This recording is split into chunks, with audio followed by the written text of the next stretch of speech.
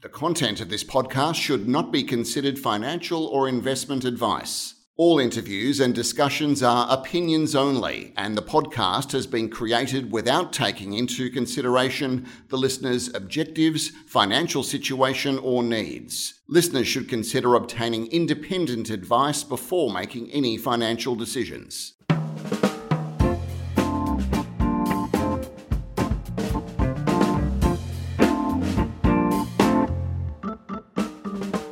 Hi, this is Barry Fitzgerald, Garum Pero columnist for Stockhead. Welcome to another edition of the Explorers podcast. Today we're catching up with Andrew Radnich. Andrew is Managing Director of Venture Minerals. Venture trades under the code VMS and was last quoted at 5.2 cents for a market capitalisation of 54 million. Venture is a company with a lot on the go. It has got looming iron ore production in Tasmania, as well as an advanced tin and tungsten project in the Apple Isle. Then we swing over to Western Australia, where Venture has an exciting base and precious metals project to the north of the Golden Grove mine, now owned by EMR Capital, and that mine's been producing for close to 30 years now. Also in WA, Venture has signed up with Chalice Mining of Julimar PGE nickel copper fame to earn an interest in its Southwest project to see if it too could be a new PGE nickel copper province in the making. Just a reminder there that Julimar has made Chalice a $1.3 billion company this year. So there's a lot to get through with this one, with what is an interesting mix of looming production in the boom time commodity of iron ore, as well as its high leverage exploration. So with that, I'm going to say good day to Alex and welcome him to the podcast. Hi, Andrew, and thanks for your time today. Great to meet you, Barry. Great. Okay, Andrew, always good to start out, I think, if we can just give the listeners a bit of a feel for your professional background and how long you've been with the company. I'm a trained mine geologist, School of Mines, Kalgoorlie. I've been working in the open pit, underground gold and nickel initially in my first, 20 years of my career. And then I moved down to Perth to get a taste of the corporate world. So I started with Hamish Halliday Venture Minerals back in 2006. So I've been with the company ever since. I've also got a Master in Mineral Economics, which hopefully helps me turn those exploration hits into mines. Well, which is what it's all about, of course. Okay. I mentioned you've got a lot on the go. Why don't we start with Riley, iron ore project in Tassie. Small, but sweet. Run us through some of the figures at that project. Well, yes, Barry. It's a quick to market opportunity for investors. We're pouring concrete pads at the moment, so we're heading towards building a gravel washing plant, which will be completed early next quarter, and then looking to do our first shipment towards the end of the quarter.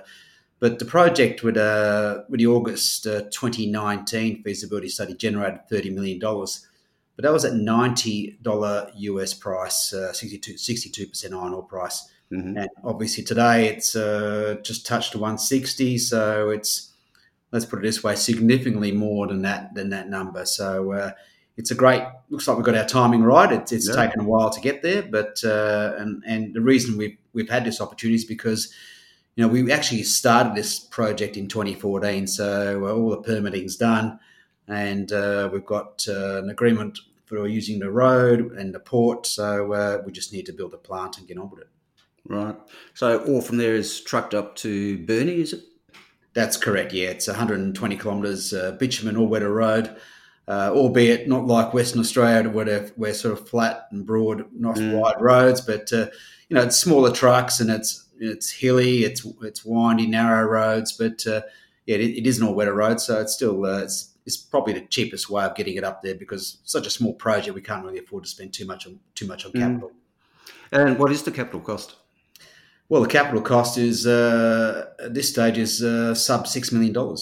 Right. So at current iron ore prices, the internal rate of return must be off the charts. I think we've given up calculating it. It was 300% back in August 2019. It's at this point in time it'd be maybe four figures instead of three. So it stands to be a nice earner for the company. What's the to use the free cash that's generated by it? Is that to be devoted to more iron ore exploration in Tassie, or are you looking to invest that money back over in WA perhaps?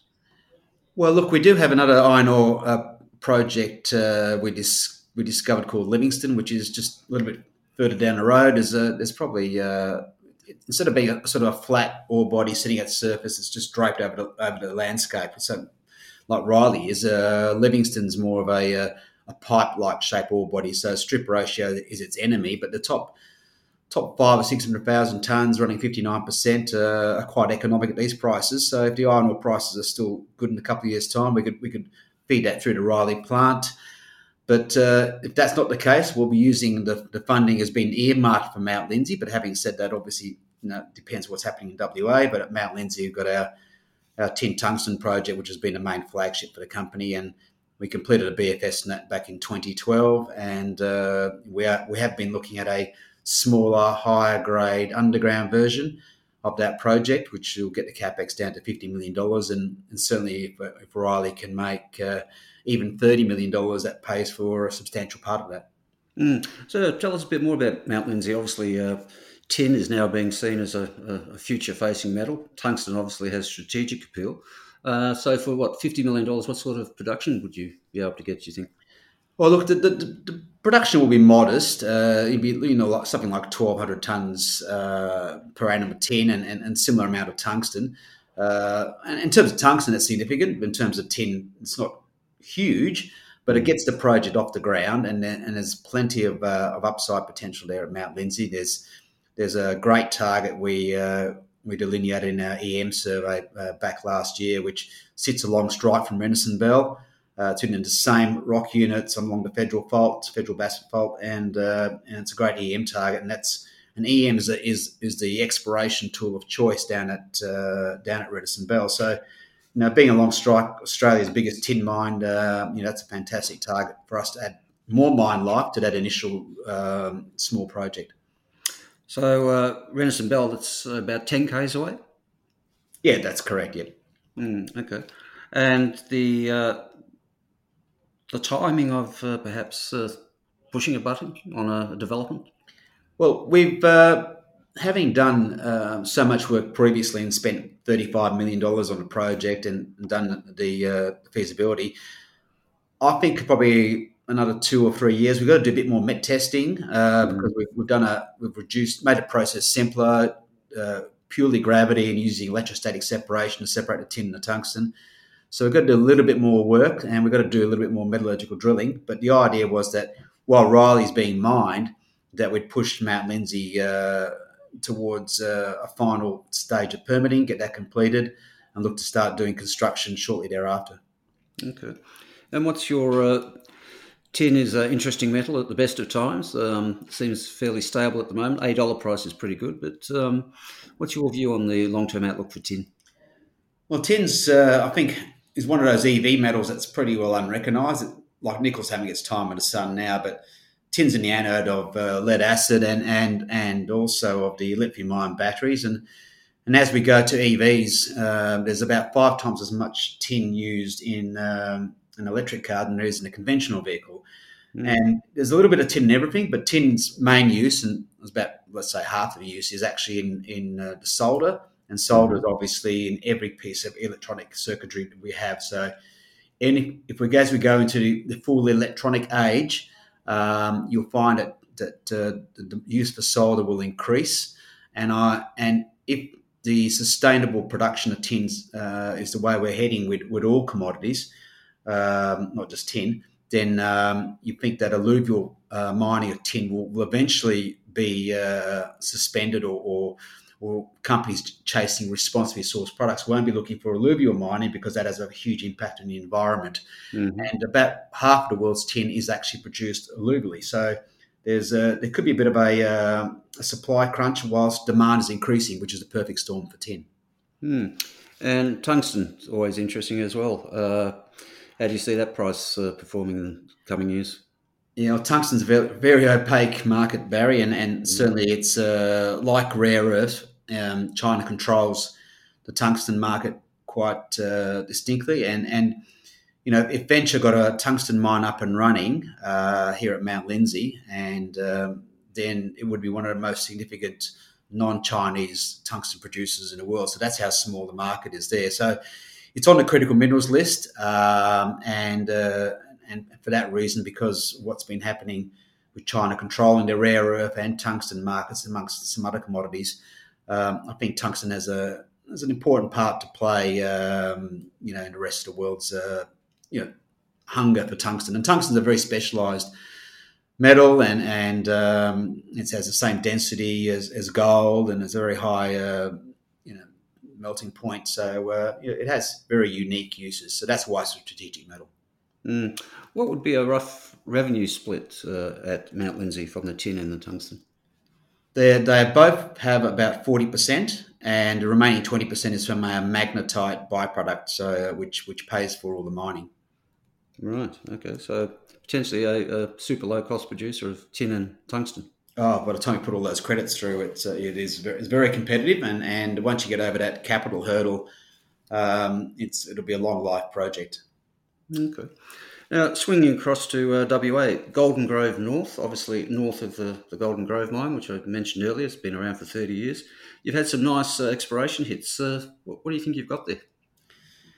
Look, it's pretty exciting. It's just a concept that we may have had a Golden Grove lookalike to the north, as you say. We're about 50 kilometres north where we are drilling. We were drilling previously, or just recently, and I suppose the first thing you want to do is you've got a concept, you've got some EM targets, and then you start hitting the right rocks and plenty of sulfide, and then the first batch of results delivers up to 7% zinc.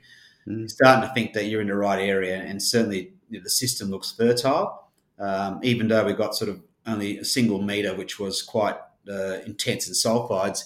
It was sitting in a sort of a moderate EM plate at Orcus, which is our sort of a prospect I'm talking about at the moment.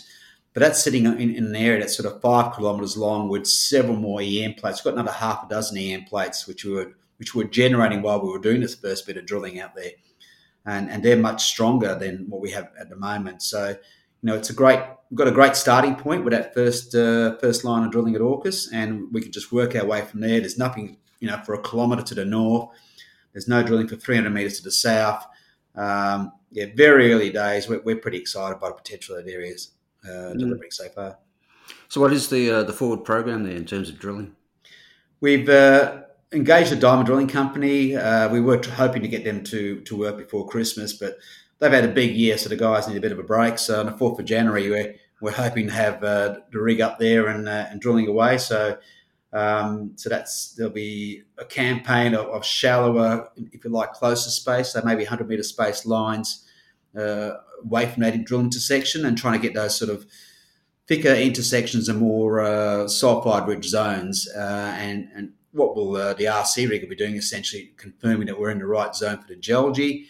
And from there, we'll go deeper to diamond. There's a fair bit of water in the area, so the diamond drilling probably needs to take over from anything that's about more than 200 metres deep. So the RC is a bit limited in what it can achieve.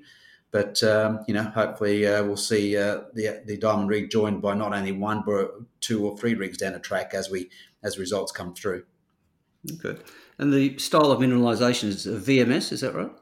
That's correct. Yeah. No, what we're seeing in terms of, you look at the results, we had up to, like I said, 7% zinc, nearly 2 grams of gold, over 20 grams per tonne silver, just under 1.5% copper, and then you've got the little sort of pathfinder elements where you've got a little bit of cobalt, a little bit of bismuth, tin. These are great indicators of the VMSs, and we're seeing the right lithology, the right host rocks for this. So it's certainly the signature looks very much like a VMS style. Right, and that's the same as Golden Grove. Exactly, and Golden Grove, that, like I said before, that 7% zinc. That's we've got a metre there, which is about the same grade as some of the Golden Grove deposits. So, like I said, it's a great start. It's really just a matter of getting greater thicknesses of 5 or 10 metres of those sort of grades, and then we're onto something. Okay. Now, down south in the Southwest project, where you've signed up Chalice to come in and earn an interest, what's the story there? Well, when Julimar was discovered earlier this year, like most companies, we sort of had a look around and said, well, can we peg anything nearby? And Chalice had already done a pretty good job of that. But when I turned to my exploration manager, he said, look, look, Andrew, we've already got one down here at on the Southwest project. Essentially, you look at a mag feature and you go back to the 21st of July and you look at the Chalice announcement, and they put, the Tor magnetic anomaly versus the Julimar magnetic anomaly, and it looks like a dead ringer. It's an absolute, it's so obvious. And we thought, well, okay, well, in fact, we pegged a little bit more land because we see it as high chrome, which indicates as mafic, ultramafic rocks, same as Julimar. So we pegged a little bit more land, which was available at the time, and then we got a knock on the door, and there was Chalice wanting to have a look at our data, because we've already done a fair bit of work down there. We've already done EM survey, which has got 6 kilometres of EM anomalies at the bottom end, the south end of our anomaly, very much like what Chalice has now. We've got a massive sulfide intersection, 2.5 metres at 0.5% copper, with a little bit of silver, a little bit of elevated gold, palladium, and about 0.05% nickel. So it's not, it's sort of in the ballpark, and we've got about 13 targets in that bottom 6Ks that haven't had a drill hole in them yet. So with so many targets that we didn't, it was too expensive for us to drill. And back then we were testing a VMS concept because Tech had made a VMS discovery nearby. But when we got a little bit of nickel in there, we couldn't quite work it out until Julimar sort of came along. So you weren't tempted to try and drill it on a 100% basis? We got a lot of Chalice in. Well, look, Chalice got the expertise, the funding, obviously, and even more since then. But Venture was very focused on getting Riley into production, getting some cash, so we can, I suppose, minimise dilution for shareholders. And we've got a lot of projects, and we thought Chalice would make a very good partner. They've got to spend another $300,000 on that before July next year. And they've only just kind of got onto the ground. So, and because we've got such an advanced project in terms of having done a lot of the early groundwork, we'll see probably maybe land-based EM and probably some drilling before the middle of the year. And at the time, I think when we did the deal, Chalice were $1, and now they're $4. So it's sort of, I think, had we done our joint venture last month instead of July, we might have had a different reaction. But, having said it, we've got 100% uplift anyway. Yeah, fantastic. Okay. Now, as I keep saying, you've got a lot on the go, and I can understand the rationale of bringing Chalice in there. But like I asked you to pick your favourite child, which one of all your projects excites you the most at the moment? I wish you hadn't asked me that question. Look, we've been in Tassie there for a while, since back in 2007, and but certainly Golden Grove. Golden Grove North looks very exciting at this early stage, and I sort of, it's ticking the boxes. It's starting to have the right smell and feel about it, and so internally we're pretty excited by that. And another project which just to show how many we have, the Coolum Gold Project. Yes, I forgot to mention that one. Yeah, just to the east of Perth, 250 kilometres east of Perth, which was pegged originally for a nickel PGE concept, so it still needs to have that looked at. We've got a nice gold anomaly there with up to 0.5 gram of gold in soils, an XPHP gold prospect, and we're pretty excited putting the first holes in that. We've actually got Golden Grove North first, but we're still looking forward to drilling those holes early next year. So, but get back to answer your question. Golden Grove North for us, we think delivers the most upside for the company. We wait and see what Chalice is going to generate down on our Southwest project, but it's a very hard choice indeed. Yeah, okay. And how are you off for funding? Well, at the moment we've got about 4 in the bank. We're trying to put to bed some financing for the Riley project for the capital and the plant we're building. We just started building, so that's. We're well positioned, but we get debt funding secured and we can allocate more funds towards the exploration. The last raise we did a few months ago, we raised 6.5 before costs with a combination of a placement and SPP, and most of that we ring fenced for getting Riley into production, mostly for the first shipment, the working capital there. And we've been working on the financing ever since, but for the capital component. But we did allocate, some funds had a first program at Cool and Golden Grove North.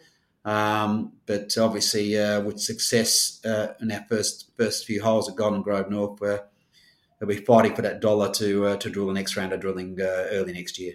Yeah, well, it's always good to have a bit of competitive tension between projects. All right, so bring it all together for us. What should investors be looking out for, say, the next 3 to 6 months with venture? Well, for investors, they'll be looking for first shipment at Riley, and certainly at these current prices, very attractive. Even at $120 where it was before, it's very attractive. And getting that uplift of being from explorer to producer, getting that sort of premium there will help and put a base, great foundation under the share price. Mm-hmm. So enjoyed the benefits of that.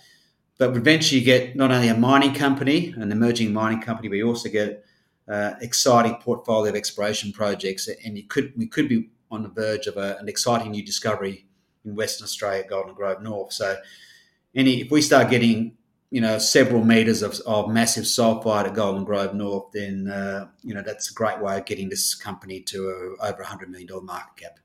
Yeah, absolutely. Okay, folks, there we have it. Interesting mix, as I said. The near-term production and the exploration upside, which will unfold as 21 unfolds itself. So lots to look out for there. So with that, I'm going to say thanks, Andrew, for your time today, and good luck with it all. Great. Thanks, Barry. Great talking to you.